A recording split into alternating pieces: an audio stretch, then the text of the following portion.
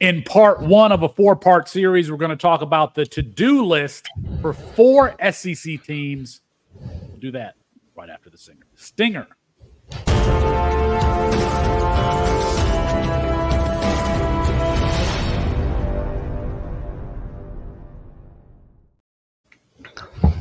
Felix Sharp, Matt Bruning, and Chris Moxley with you tonight. We're going to be covering Kentucky, Vanderbilt, Arkansas, and who am I forgetting? Georgia. Another team. Georgia tonight in the SEC as we talk about what these teams need to do to get ready for the spring. But before we do that, the NCAA, the day after being named or being disclosed that they were being investigated for potential NIL violations, they have filed a lawsuit against the NCAA, making antitrust claims. Chris, your thoughts on the NCAA and the this next chapter in really what I think is probably the demise of the NCAA. Yeah, this lawsuit that Tennessee filed against them is in response to essentially NIL violations in regards to the recruitment of Nico Iamaleava, which obviously extremely well publicized. Everyone knew like all the details, which is weird for an NIL deal. But the crux of it is a booster part of the, I think, Spire Collective flew Nico out, and it was it violated the rules or whatever, right? Every program is doing this. It's nothing new, but Tennessee has a very specific incentive to refute this, which is they had to deal with all the Jeremy Pruitt stuff. So like they'll be a second-time offender of NCAA violations. So it's important to Tennessee to get this right. The crux of the issue, and it's been the crux of every single lawsuit filed against the NCAA, is you are basically antitrust in every capacity of what you're doing.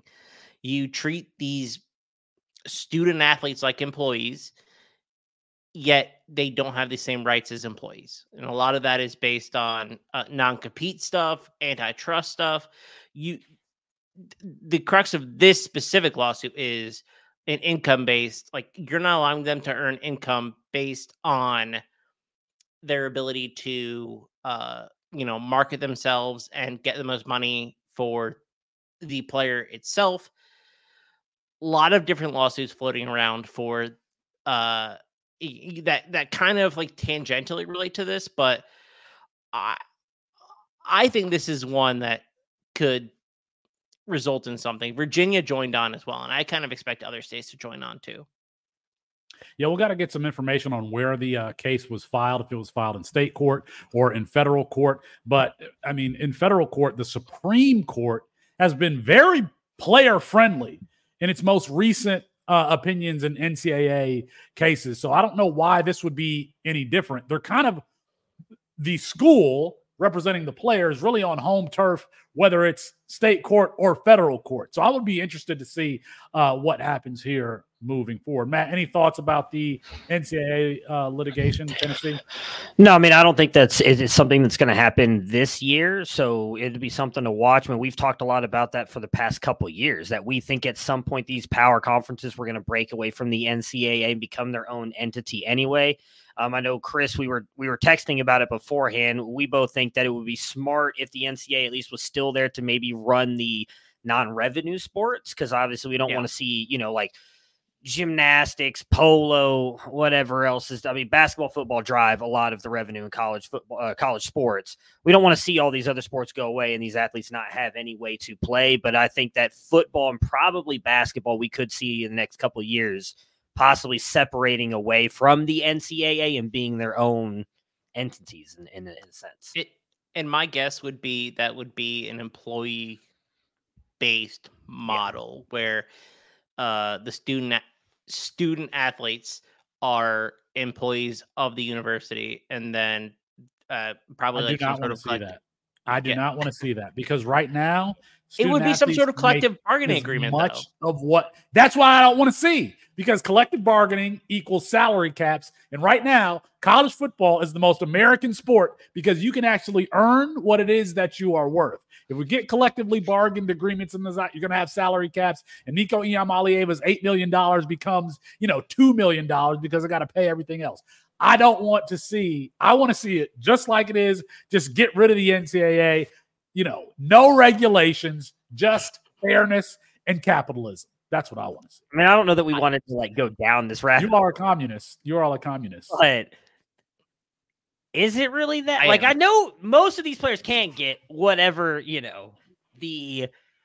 the market wants to pay them, but we've seen there is in essence a cap on this already. We heard about when Quinshon Judkins jumped in the portal, and it was running backs are only making about 700 to 900K. So they're putting, whether it's actual salary caps on or not, there are teams putting caps on it.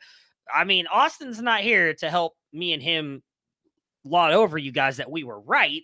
We have not seen anybody come in and get a bigger contract than Nico since that happened. That is course corrected in a massive way. Whatever. They had. It's course corrected in a massive way. We are not seeing freshmen get paid like that get offered like $12 million. Who? Or like 11.5. I didn't hear who you said. With Jaden Rashada. No, maybe Florida couldn't pay it if they did. I don't know if that's actually true or not. I mean, it didn't work out. We haven't seen freshmen get paid that way. It's actually switched more to the transfer portal. We've seen these coaches want to pour money into that, not the freshmen. And even then, you're talking about the high-end quarterbacks are only getting, they're saying like $1 million, maybe $1,200. Like that's it. They're not getting, or sorry, $1.2 million. Like they're not getting these massive deals anymore. So while I agree with you, there is no actual salary cap. Like schools are putting some kind of cap on what they're willing to pay people. That's not okay. First of all, that's not a salary cap. Second of all, if you want to put a salary cap on what the players can earn, then put a salary cap on what a university can earn in its next TV deal. How about that? How about we do that? They can only negotiate to a certain ceiling. It doesn't make any sense. I want to move on here because we are starting a 4-part series tonight. This is the doldrums of kind of college football and football in general. But the good thing about college football is these teams are getting ready for the springs. There are winter workouts going on right now, and we'll turn around here in a second, and spring games will be being played in April. So we're going to start with the SEC. Obviously, we can't cover all 16 teams that are going to be in the SEC next year, but we'll cover 4 tonight, and we'll do this over 4 parts, getting through the SEC, and then we'll move on to the next conference. Let's start here with Georgia.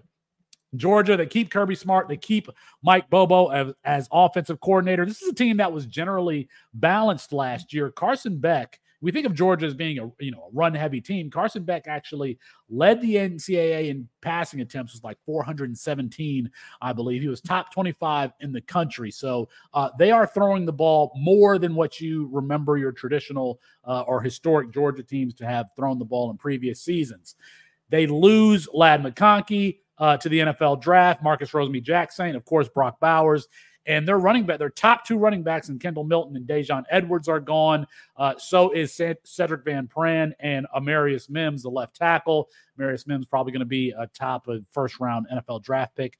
In the transfer portal, they lose Brock Vandegrift to Kentucky, and then some other wide receivers, Mikey Muse, who was a kick returner, wide receiver, Denylon Morissette, Zach Haynes, CJ Smith, and Jackson Meeks. They lose all of those players. Some additions. I mean, Georgia has really been killing it here in the transfer portal. They get Trevor Etienne from Florida, Colby Young from Miami, Michael Jackson from USC, London Humphreys from Vanderbilt, Ben Urasek from Stanford. Man, I don't know that there is a program in the country, maybe other than like Colorado, if I had to think about it, that has added more skill position talent, and that's what we care about being a college fantasy football based channel, than Georgia. Georgia has really added it. Key questions heading into the spring. Matthew, let's start here. Is it Trevor Etienne in the field as far as this running back room goes, or do you expect for, Roderick Robinson to be heavily involved and maybe Andrew Paul, with the injury to Branson Robinson? Yeah, I mean, I think Trevor Etienne's going to be the guy who leads the backfield. Now, how much of that is really the question we're going to have to look at. I mean, I think me and Chris talked about this recently. We said maybe it's like a 60-40 split, maybe. I mean, you mentioned Roderick Robinson, who looked good before injuries last year. Andrew Paul, who we have yet to really see do anything, unfortunately, also due to injury. You also got Branson Robinson, who was getting more snaps than both of those guys. Also had, I believe it was a patellar injury, Injury, which is ruptured patellar. Yeah, injury. not pretty and not easy to come back from. So I do think because of that, you've got all three of those guys. Andrew Paul's 2 years removed from that injury, so I would hope. I mean, we obviously anybody listening to this, most people listening to this know that college teams don't really have to report much about injuries, so we don't know that he's fully healthy. The hope would be that he is. I think Etienne will lead the backfield. I mean, you mentioned earlier they were more passive. I think you meant to say, by the way, Beck led the SEC. You said led college, but then was top 25. Led SEC in passing. He led the SEC in passing. He was top 25 in the country in passing attempts. Yeah, sorry. And even with that, though, I mean, and this shows how many plays I think they ran. They were almost a 50-50 split on the run. So as much as Carson Beck was passing the ball, they were still running the ball a ton. So I think Trevor Etienne has a chance to be a really good running back for them. I still think they'll mix those other guys in. But like I said, I agree with what Chris said a couple weeks ago. I think it's going to be more of like that 60-40 split. Now, that 40 may be split between all three of those backup guys, and Etienne still getting the bulk of it, though, at that 60. So Andrew Paul played quite a bit last year. I think he was fourth on the team amongst running backs in carries. I would expect him to actually play quite a bit this year because I gotta assume Branson Robinson is not going to be in the conversation. So it's Trevor Etienne, Roderick Robinson, and Andrew Paul. Let me say this about Roderick Robinson. We got to see him late in the season. Listen, I know that he was 220 pounds, and in high school, I think we had him at over 21.5 miles per hour, maybe even 22. Somebody correct me if I'm wrong. It was over 22. But he did not look like he had a lot of juice on the field for Georgia. I mean, I'm talking about like an Elijah Holyfield situation. I'm a little bit scared of Roderick Robinson, his lack of burst and explosiveness from what I saw, but I don't know if anybody shares that concern.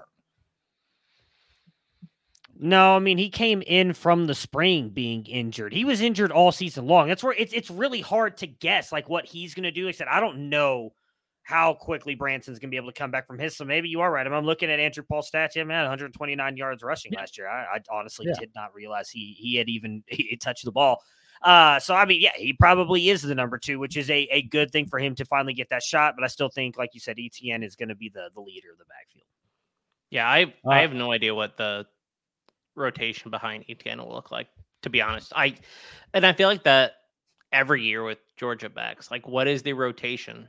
Because they have so many talented running backs in that backfield. It's just hard. But I do think Etienne himself, his stock has improved dramatically. I think he was I don't want to say unathletic, out of shape running back, but he was a big boy, and he's really rounded himself into a good running back. And I think he'll be a really solid player for Georgia this year. And he was good with Florida last year, splitting carries with Montrell Johnson. I mean, so even if he's in a split backfield, he can still be productive. I don't know that any of these guys are a value. Andrew Paul was probably taken. He's probably rostered in most of your leagues because of how we hyped him up 2 years ago. Branson Robinson and Roderick Robinson are definitely rostered. So I don't know that there's any value here to mine as far as the running back room goes. We transfer over to the tight end room. You lose Brock Bowers. Chris, I mean, I got to toss this up to you. You're our tight end guy. You got Pierce Sperlin, Oscar Delp, and Lawson Lucky there. Pierce Sperlin might not be rostered in some leagues, but Oscar Delp and Lawson Lucky probably definitely are. What are your feelings about Oscar Delp going into his third year? I've seen him talked about in Devy circles, and I think that's certainly a mistake. He was not very good last year in the times that we saw him, and I actually think he's pretty overrated by the Devy crowd. I like Lawson Lucky. They loved him in spring practice last year. I think that he could have had a bigger impact last year, but if anyone in this room is worth targeting, I think it's Lucky. I think Delp is certainly a fade at his current price. I think I'm going to steal this, and I think it's from Corey from back to Devi, but he remarked how Oscar Delp just doesn't break any tackles. It's not physical at the catch point and not physical after the catch. So that's something to pay attention to here after the spring. Is he only hyped up because he's the replacement for Brock Bowers? For Brock Bowers. I think he had a decent athletic profile too. I don't have it in front of me, but I think he did. Yeah. So I think that if you look at the wide receiver core, Ra Thomas is returning, Dominic Lovett is returning, Arian Smith is returning.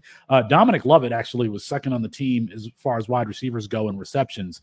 But when I look at the potential makeup of this team with those three guys, we could potentially be seeing more 2 tight end sets with this Georgia team. I don't know. Arian Smith, I thought that he was going to be more of a factor than he was last year, especially because Carson Beck loves to throw the ball that deep rainbow downfield. But we didn't see a lot of Arian Smith, and he was generally healthy. I don't know when Arian Smith is going to come on and just explode on the scene. It's one of the fastest players in college football. And of course, London Humphreys is there to, he's probably competing with Ra Thomas for an outside position. Dominic Lovett in the slot. Arian Smith can be used everywhere. I don't know. Matt, what do you have any thoughts about London Humphreys? At one point, he was the number 1 wide receiver in the transfer pool. Yeah, I mean, if he's used as that deep field threat, I think that he's going to be fine. We saw, and you talked about how much they threw the ball last year with Carson Beck. I don't know how often people talk to how effective he was and how efficient he was as well. And I don't know that even takes a step back. So I could see him being the one. I think that room is wide open. I mean, I know Mike loves Colby Young coming over from Georgia. It has been a long time since they've had a 1,000-yard wide receiver. Yeah. I don't think that they're going to have it this year. I actually think the biggest probably winner in all of this, the transfer portal in and out for Georgia is going to be Benjamin Urosek. I mean, that dude was a stud tight end at Stanford with no passing game, and now he gets a quarterback like Carson Beck in an offense that's not afraid to use the tight end. I agree with you. I think they're going to be running 2 tight end sets, and that's why I think this whole group, Pierce Spurlin, Lawson Lucky, Oscar Delp, all these guys that we've had hope for over the past couple of years are going to be nothing because of Urosek. I think he's going to be the one who not necessarily steps in and takes over as Brock Bowers, but probably is closer to producing that than anybody else. And I totally screwed that up, not mentioning the transfers into the wide receiver room, into the tight end room. Ben Urosek, Colby Young, London Humphreys, all of those guys are going to play a factor, even though they have some talented returning players in those 2 rooms. I think a question for this team is who takes the backup quarterback position. Obviously with Brock Vandergriff. I don't even know if Brock Vandergriff was the backup last year. Gunnar Stockton, I think, has to be that guy. But, I mean, Chris, Matt, is Gunnar Stockton a guy that you are rostering in anticipation of 2025 or no? I think he stinks, so no. I'll be honest with you. I've seen him play a couple times, and I am severely unimpressed. So no. But I mean, are we sure that isn't Jackson Muschamp either? He's the guy that I thought would have been the third string. I don't know that he hasn't entered the portal either. So you can correct me if I'm wrong, but I'm not sure I want to roster any Georgia backup. Vandergriff, Stockton, and then Colin Drake was the only other quarterback to throw a pass last year. He just threw 1. I think he's going to be a junior this year. So it's just something to watch for. Carson Beck, by the way, my number 1 quarterback going into 2024. Yeah, I mean, I don't think Gunnar Stockton's as horrible as Chris says that he is. He definitely needed to make some improvements. It's a dude who, I could be wrong, I want to say, has set the record for most passing yards in the state of Georgia over players like Trevor Lawrence and, is it Justin Fields? I don't remember who the other was. High-named players he set the record over. I mean, But that's not the question, Matt. You get 15 rounds in a freshman supplemental draft. Are you trading one of those draft picks for Gunnar Stockton in anticipation of him taking the starting job in 2025? I think it comes down to him and Ryan Puglisi, unless they're going to go into the transfer portal, which I think that's hard to just assume that they're going to do that every single year. Which could potentially be, that could be an option. Yeah, I mean, it could be, but we don't know what. I mean, look at this year's transfer portal. There was not a really good. I mean, we're talking about Chris will tell you all the time about Ohio State fans jumping in his DMs because they got Walker Howard. He's like, he's not that good. Like, it was not that good of a transfer portal QB class. So I don't know that Georgia does that. There was once upon a time where people did not think, myself included, Carson Beck was any good, and he's going out there and proved people wrong. Like, I don't know that we can judge. Proved y'all wrong. He proved y'all wrong. I don't know that we can include me in Gunnar this Stockton on his limited play right now. I do think that it will come down to him and Puglisi is probably the backup. I think Puglisi's got a lot to work on too. I mean, he's a very, very talented freshman, very strong arm. What was it? He even talked about his love for baseball. His first throw was like a 93-mile-per-hour fastball. Like, he's a interesting quarterback prospect, but I think he's got to learn too. I mean, you got to give Gunnar Stockton some love. Dude's he'll be in the system for, at that point, 2 years, going into his third year in that system, possibly with the chance to take it over. I think he would be the favorite to take over Georgia once Beck goes. Yeah. Speaking of freshmen, they have the number one freshman class, but it's very heavy on defense and offensive line. 10 of the top 10 recruits in Georgia's class are defensive players. I think there's one tight end in the top 10 of their class. We are looking at potential post-spring transfers, and it's fun. Whoever loses the tight end job, whoever's the fourth guy there, that could be, Pierce Sperlin, maybe Lawson Lucky, maybe Oscar Delp. I think one of those guys could be, if Benjamin Urasek looks to be, the primary guy, and they're only using one tight end. But other than that, I mean, especially the wide receivers, Ra Thomas already transferred, Dominic Lovett already transferred, London Humphreys, he just transferred in. Arian Smith has not used his transfer, so maybe, if he's low on the depth chart, he could go be a speed threat for someone else for potential post-spring transfers. That's Georgia. Let us know what you think in the comments. And while you're at it, go ahead and like this video and subscribe to the channel. Support what it is that we're doing at campus2canton.com. If you haven't checked out the website, I recommend that you do that also. Let's move here to Arkansas. Arkansas offensive coordinator Dan Enos is out. I think Dan Enos was at one point the head coach at Central Michigan, if I remember correctly. 117th in offensive EPA per play this year.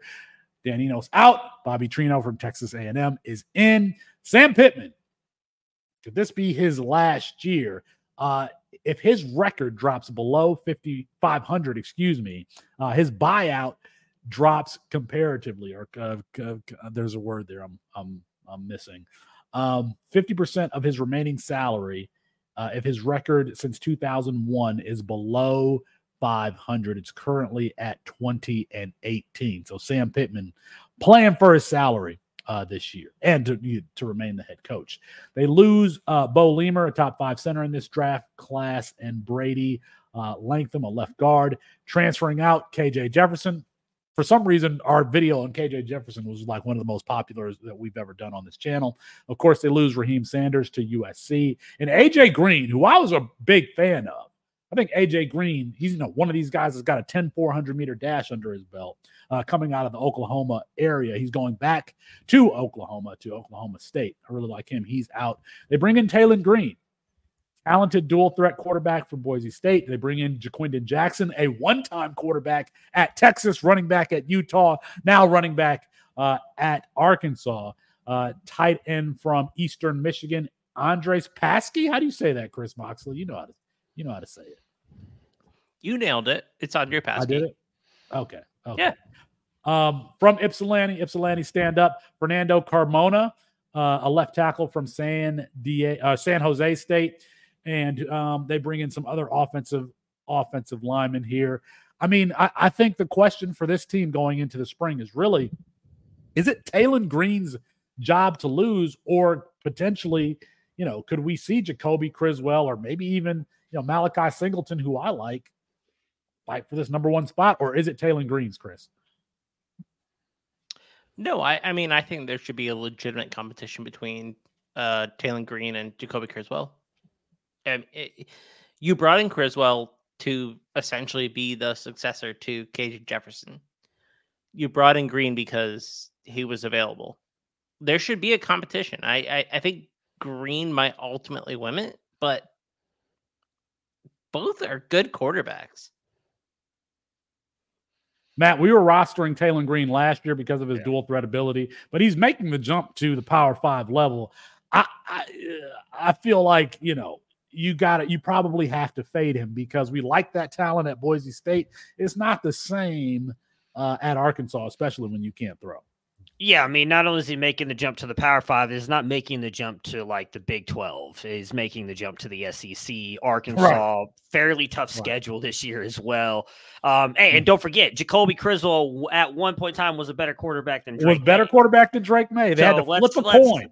They had to flip a coin to figure out who was going to start. Yeah. Let's not forget how good Jacoby Criswell is. Yeah, I would actually think that I think Jacoby Criswell is going to be the starter come week 1. I just think he's going to be on a very short leash. I think that's why they brought Taylor Green in to challenge him.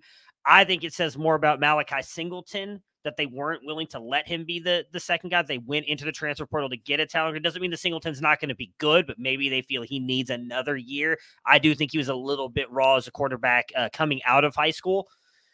So I think Jacoby Criswell ends up starting out at Arkansas. Now, I don't think he's quite at least not that I can remember, quite the athlete that KJ Jefferson or Taylor Green are. So I think it might be a little bit of a change in the offense, which is why I think short leash, we probably see Green at some point, but I think Criswell starts week 1.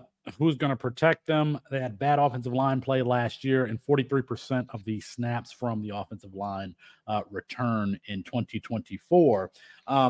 Luke Haas figures to be a key focal point in this offense once he's healthy. He did break his clavicle on September 30th. But Luke Haas, Chris, a consensus top 5 tight end. He should be, correct? Yeah, he's a tremendous player. You saw him come on, and I think he was ranked behind his counterpart, Shamar Easter, who also went to Arkansas, who's he's more of a wide receiver. He is 6'5", 225. But Luke Haas was awesome last year. Stepped in immediately and was a huge contributor for Arkansas. And they bring back a lot of their production too. And I expect Haas to be part of that. A clavicle injury late September, you should be ready for spring. I don't think that's going to limit him at all. But it's important to note, because they have pretty good tight end depth behind him. They do return their top 3 pass catchers, including Haas, including Andrew Armstrong and Isaac Tesla, the transfer from Hillsdale College. Chris Moxley, you would have loved Hillsdale College there in Michigan. You'd fit right in there. At the running back position, I think we all kind of believed in Rashad Dubinion last year. And now he has the competition of Isaiah Agastavi, who's going to be a sophomore in 2024, a taller, lankier running back who, Arkansas kind of gets the same profile or similar profiles at the running back position. And I think that's no different with Agastave, Jaquindon Jackson, and Rashad Dubinion. If Isaiah Agastave is for some reason not drafted or is a free agent in your league, I would at least put him on a watch list and maybe even consider picking him up with, a 15th round pick in your upcoming supplemental draft. Matt, any take on, this running back room and who you prefer? I'd say probably Dubinion, at least to start off with. I think we were big fans of Agastave. I think he could end up taking over. Jaquindon Jackson, I just don't think's it. I know he had a couple good games a year and a half ago as Utah's running back. Did transfer, as you mentioned, from Texas, was a quarterback there. Actually tried to be a quarterback at Utah. That didn't work out. Switched to running back. I just think his vision's questionable. He's not that good of a receiver either. I don't know that he ends up doing much, especially with, again, the jump to, you just mentioned how bad the offensive line is. I understand they're returning a lot of that production, but again, Arkansas has a tough schedule this year in the SEC. I don't think they're getting any help quarterback. Yeah. It's going to be, I think, tough for Jaquindon Jackson to get going. So I think it's going to be a fairly even split between the 3 of them. I think Dubinion probably is the leader of the backfield. I don't know that I want to roster. I shouldn't say that. You're not starting any of these guys. I would agree with you, and I'm probably using a last-round pick or putting Agastave on the watch list because he is a athletically gifted running back that I think could end up taking over and be really good for Arkansas, but I don't know that happens this year. And he's taller too. I don't know if he's 6'2", but he's like 6'1", 6 something, if I remember correctly. A little bit lanky and needs to fill out to have a better BMI. So watch out for that running back room. As far as potential post-spring transfers, I think you got to throw Malachi Singleton, who I actually like at the quarterback position. He could leave if he's clearly behind Taylon Green and Jacoby Criswell. And then, Chris, as you mentioned, Shamar Easter could make the jump to get more opportunity, but it just depends on where he's at on the depth chart. Just really quick on Augustave, just to give the listeners an idea, because you mentioned how he needs to fill out a little bit more. Listed at 6'1", 208 in our athletic comp database. He's comped to guys like Kenyon Drake, Melvin Gordon, and who is the other one? Darren McFadden. So it's some pretty interesting comps in that list. But again, we need to see it. He was also a little bit raw coming into college. I actually kind of like what Arkansas did in the portal, for what it's worth. Yeah. I actually think Fernando Carmona from San Jose State is a pretty good player. And Addison Nichols, I think, could be pretty good. I'm not totally downgrading the Arkansas offense, for what it's worth. I think they could do decently well. How much is related to Bobby Petrino being there? I mean, I think Carmona was kind of a coup for Arkansas. He was a very well sought after tackle, and I'm surprised they got him, to be totally honest. I thought that he did really well at San Jose State. I like what Petrino can do, but you also have to consider it's a really weird situation. Him going back, former head coach coming back to be the offensive coordinator. Yeah. I mean, he should, his first press conference, come out in a neck brace. I mean, that would be, if he had a sense of humor. I can't believe he was hired back. To be honest, I just what is Arkansas doing? You can, even if you believe Petrino is the best guy for the job, what does your second look like on the list look like? The speculation and the rumors about how he got that neck brace injury and everything, absolutely wild. Absolutely. I'm sure it's on Reddit somewhere if you want to go find it, if you're not aware. All right, let's move on here to Vanderbilt. Jerry Kill added as a chief consultant there after retiring from New Mexico. Offensive coordinator Joey Lynch out. Tim Beck in. This isn't my Tim Beck. No, different Tim Beck. Tim Beck is the coach at Coastal Carolina. This is a different Tim Beck. Okay. Division II national champ at Pitt State. 2 seasons at New Mexico State as offensive coordinator. 32nd in EPA per play in 2023. Not bad at all. I think that's why it makes sense that where are my notes here? Didn't they add Diego Pavia? Yes, they did. They did. Okay, and they added Blaze Berlowitz, who was Pavia's backup. And Nate Johnson as well. Nate Johnson, Diego Pavia at the quarterback position, and Blaze, how do you say his last name? I've been saying Berlowitz, but Berlowitz. So you got 2 New Mexico State transfers there. They also, if you remember, Loic Fungi at Texas Tech, a longer, lankier wide receiver. He's in Vanderbilt now. Jeremiah Dillon from Ole Miss, and right guard Stephen Lasoya from Mississippi State. Those are the transfers in. Now, this was a team. I mean, I don't know if there was a team that was more gutted in the transfer portal than Vanderbilt. They lose London Humphreys. They lose Will Shepard. They lose Jaden McGowan. They lose A.J. Swan, who's not even going to start at LSU. They lose Ken Seals, and they lose Patrick Smith. They lost a lot to the transfer portal. They also lose to the draft Justin Ball, Logan Kyle, right tackle or interior lineman, Bradley Ashmore, and who was a 4-year starter on the right side. And they lose Julian Hernandez, a 3-year starter at center. I mean, this team was gutted at wide receiver. They only returned 27% of production. Offensive line has a lot of holes. I mean, I don't know. Matthew, I dare you to pick somebody who's going to be fantasy relevant in 2024 or that has Devi value here on this Vanderbilt team. I dare you. All right. So I won't go Devi value, but someone who will be CFF relevant, I think, Nate Johnson. Incredible athlete. Now, look, there's a realistic shot that Diego Pavia ends up winning the job. He's a much better passer. But when I tell you that Nate Johnson is arguably one of the fastest players in college football, I legitimately mean that. He was an Elite 11 finalist. He has a very good arm, quick release, smooth throw of the ball. But again, extremely fast. We're talking about, I pulled it up. I wanted to see in here.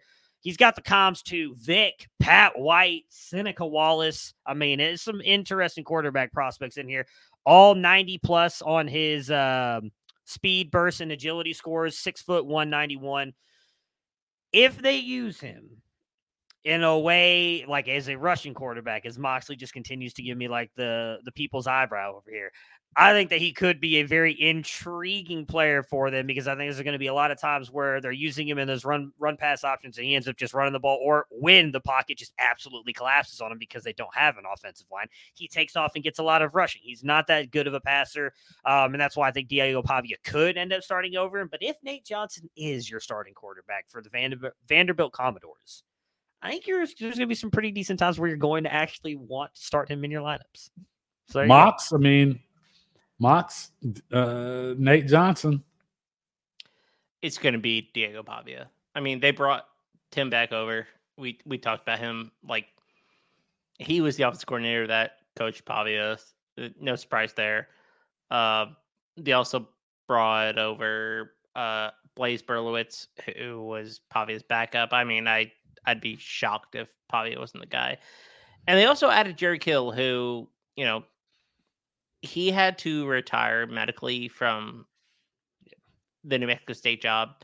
And he did the same with I believe the Minnesota job is where he did it. But he's done it multiple times. Like it's a legit health issue. But it also means that like he's going to be around to help these players out and help, coach his team. And I think that's a great addition. But yeah, I just think it's going to be Pavia. And like he's going to, I'm very curious what he's going to do in the SEC, because I think he's pretty good. Not sure he's SEC good. Diego Pavia was a top 15 quarterback in CFF last year, something like that. Yeah, I think he was really.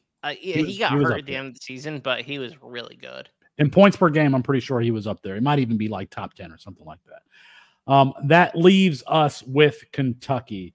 And off the top of my head, I think Mississippi State is a team that I'm really interested to see with Jeff Lebby now the head coach.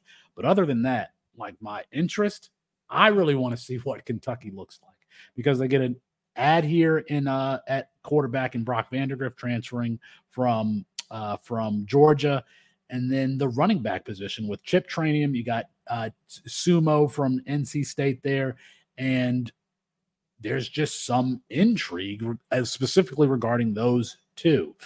Let's back up a little bit. Mark Stoops returns after flirting with Texas A&M. I don't know what happened there, if the boosters just were not happy with that potential hire, but Mark Stoops is back. Offensive line coach Zach Yinzer out. Eric Wolford in. Wolford was at Alabama for 2 years and Kentucky prior, so he's coming back. He was a Joe Moore Award finalist in 2021. Wide receiver coach Scott Woodward is out. DeKale Shorts is in. DeKale Shorts was at Houston 3 years prior. So you're talking about Nathaniel Dell, Sam Brown, Matthew Golden coached those guys. And they have a wide receiver core at Kentucky that we're actually intrigued with Dane Key and Barry and Brown. Key departures, Matt, like lose your boy, Ray Davis, who's been around college football for entirely too long. Devin Leary, I thought that he could, potentially get the most out of this offense coming over from NC State. I don't know that was necessarily the case. Until the bowl game. Played excellent in the bowl game, but he's out, and Tavion Robinson is out. And then the transfers in. I mentioned Brock Vandegrift from Kentucky. Bo Allen, who started at Kentucky, then Georgia Southern, and is now back at Kentucky. He'll be a walk-on. Chip Trainium, Raymond Cottrell, wide receiver from Texas A&M. Jamari Macklin from North Texas. Left guard Jalen Farmer and right tackle Gerald Mincy from Tennessee are added. I want to stop and ask a question here. Chris, Matt and I really hyped up Chip Trainium when the transfer news was announced that he was going there because of his athleticism, because of what we saw at Arizona State before he switched to linebacker at Ohio State. Now he's back at running back. What's your take on Chip Trainium's value headed into 2024? Yeah, I mean, I've always questioned his high-end athleticism for his size.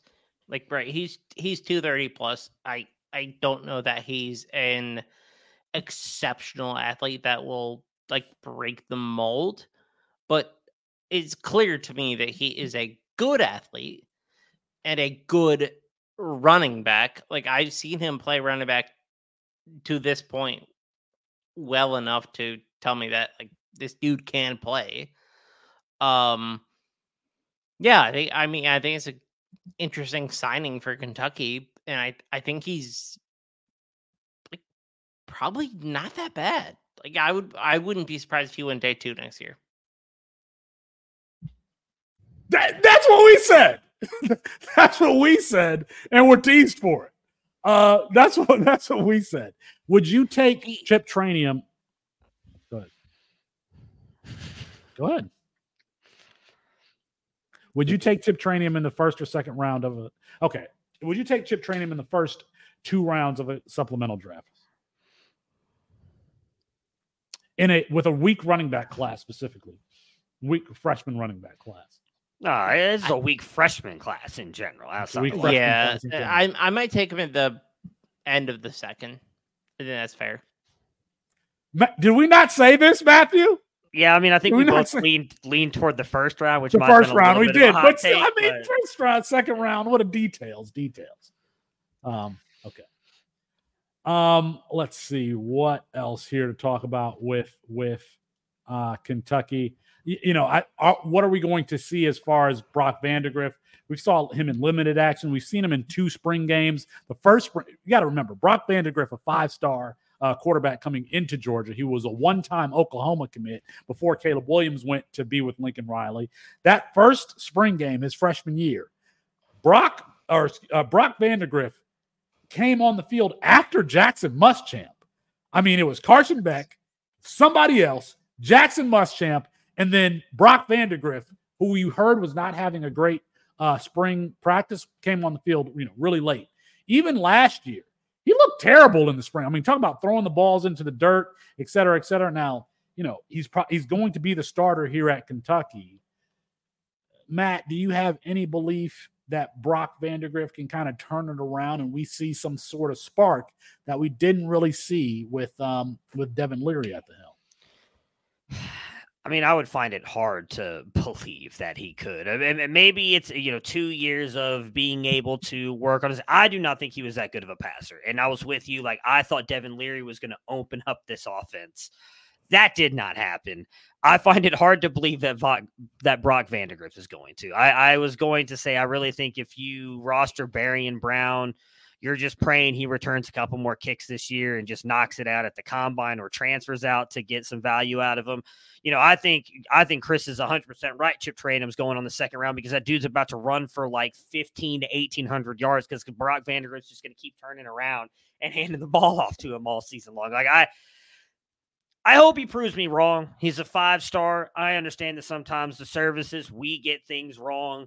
He was not playing at if I remember correctly, a very high-end school. I'm pretty sure it was what is this? Like something Christian. Yeah, he was in Georgia, but it was not a particularly high level of competition there. He has the tools. Like, he's got if I'm remembering, a decent 40. Like, he's athletic. He's athletic. enough. He can throw the ball. He's a little bit erratic. He is erratic as a thrower. Which he might work for him. Pace Academy? No, I think it was like a Prince something Christian school, if I'm remembering correctly. It wasn't Buford. No, he wasn't playing. Not Buford, I'll tell you that. Yeah, he was not playing the high-end competition. So I think he leaves a lot to be desired. Now, again, we haven't seen much of him, though. For all we know, the dude's actually been, like, killing it behind the scenes at Georgia. And then when they're like, nah, Carson Beck did what he did, like, we're going to stick with him. And Brock said, fine, I'm going to go somewhere else and do it. I mean, Kentucky clearly thought enough of him to bring him in. that's the only real quarterback they have on the roster, if I'm remembering correctly. So like I maybe he proves us all wrong. I'm not betting on it. If there's anybody here, thank you, Andrew. Yes, Prince Avenue Christian School in Georgia. I think it's going to be the Chip Trayanum show. Like, I really think, Barry and Brown. It's always that way at Georgia. I mean, going back to Benny Snell, I mean, they turn around and they hand the ball off and rely on that offensive line. I mean, that offensive line has put in some real talent to the NFL. So they have kind of always relied on the running game, at least under Mark Stoops. That being said, they do have. Go ahead, well, I was going to say, I mean, adding Wolford back is huge. Like, maybe he didn't work out at Alabama, but like that dude can coach offensive line, like no doubt in my mind. And I don't want to, I know it's a little off topic, but Da'Keil Shorts, the wide receiver coach they added, like might be the most impactful positional coach in the country. There we go. Nathaniel Dell, Matthew Golden, Sam Brown, like this dude can coach wide receiver. Like it's a great hire. I mean, he's got some talent to work with. Let's see if Barry and Brown can kind of return, I don't know, some mix of his 2022 and 2023 form. His ADOT in 2022, where he was used in sort of, kind of a gadgety screen type of way, it was 9.7. In 2023, flipped right around. They just threw him the ball deep. It was 16.6. This is a player that you got to get the ball into his hands. So it should probably be like a mix between the two, where we get him on some jet sweeps, we get him on some jailbreak screens, we get him on some reverses, and not just run him deep every single play. Matthew, Barry and Brown, I think he's a consensus top 20 wide receiver. He probably shot up in the offseason last year and then his value dropped a little bit with not making the jump in 2023 that we expected. What's your outlook for Brown, a guy that we have? Obviously, we saw against Iowa, and did they play Iowa in the spring game? Who did they play in the bowl game? I forgot who they played, but he had one of the best games of one of the best performances of anybody in the bowl game. Scored 3 touchdowns in 3 different ways. I mean, this is a guy with a high ceiling. Do you still have high expectations for him? I mean, I do. He came into college, if I'm remembering, as an athlete, not even listed as a wide receiver. What was a little bit raw, but I mean, we're talking about a special player. I mean, me and Chris talked about it on a show a couple weeks ago. I know Zachariah Branch won the special teamer of the year, but I think you could argue Barry and Brown was right there as the best kick punt returner in the nation. If he's able to continue to do that, NFL teams will value that. You talked about what he can do deep down the field. I know Brock Vandagriff has the arm to challenge deep down the field. Will they use him that way? I don't know. So maybe they do get him more involved around the line of scrimmage and he's able to produce a little bit. I think once he goes to the combine, though, and blows up, I don't see why he won't be at least a day 2 pick. I think he's that athletically gifted to at least be a day 2 pick. He's produced. It has not been what we had hoped for. I mean, I think at one point in time we had him as like a top 12 ranked. At least I know I did. I had him as a top 12 ranked wide receiver probably last year. He's dropped some for me. I was just looking at my rankings. He's wide receiver 17, so still have top 20. But I think that you have to be cautious of what he does in college this year. But I definitely think he has an NFL future and probably at worst goes day 2. Clemson. He reminds me a lot of Ted Ginn.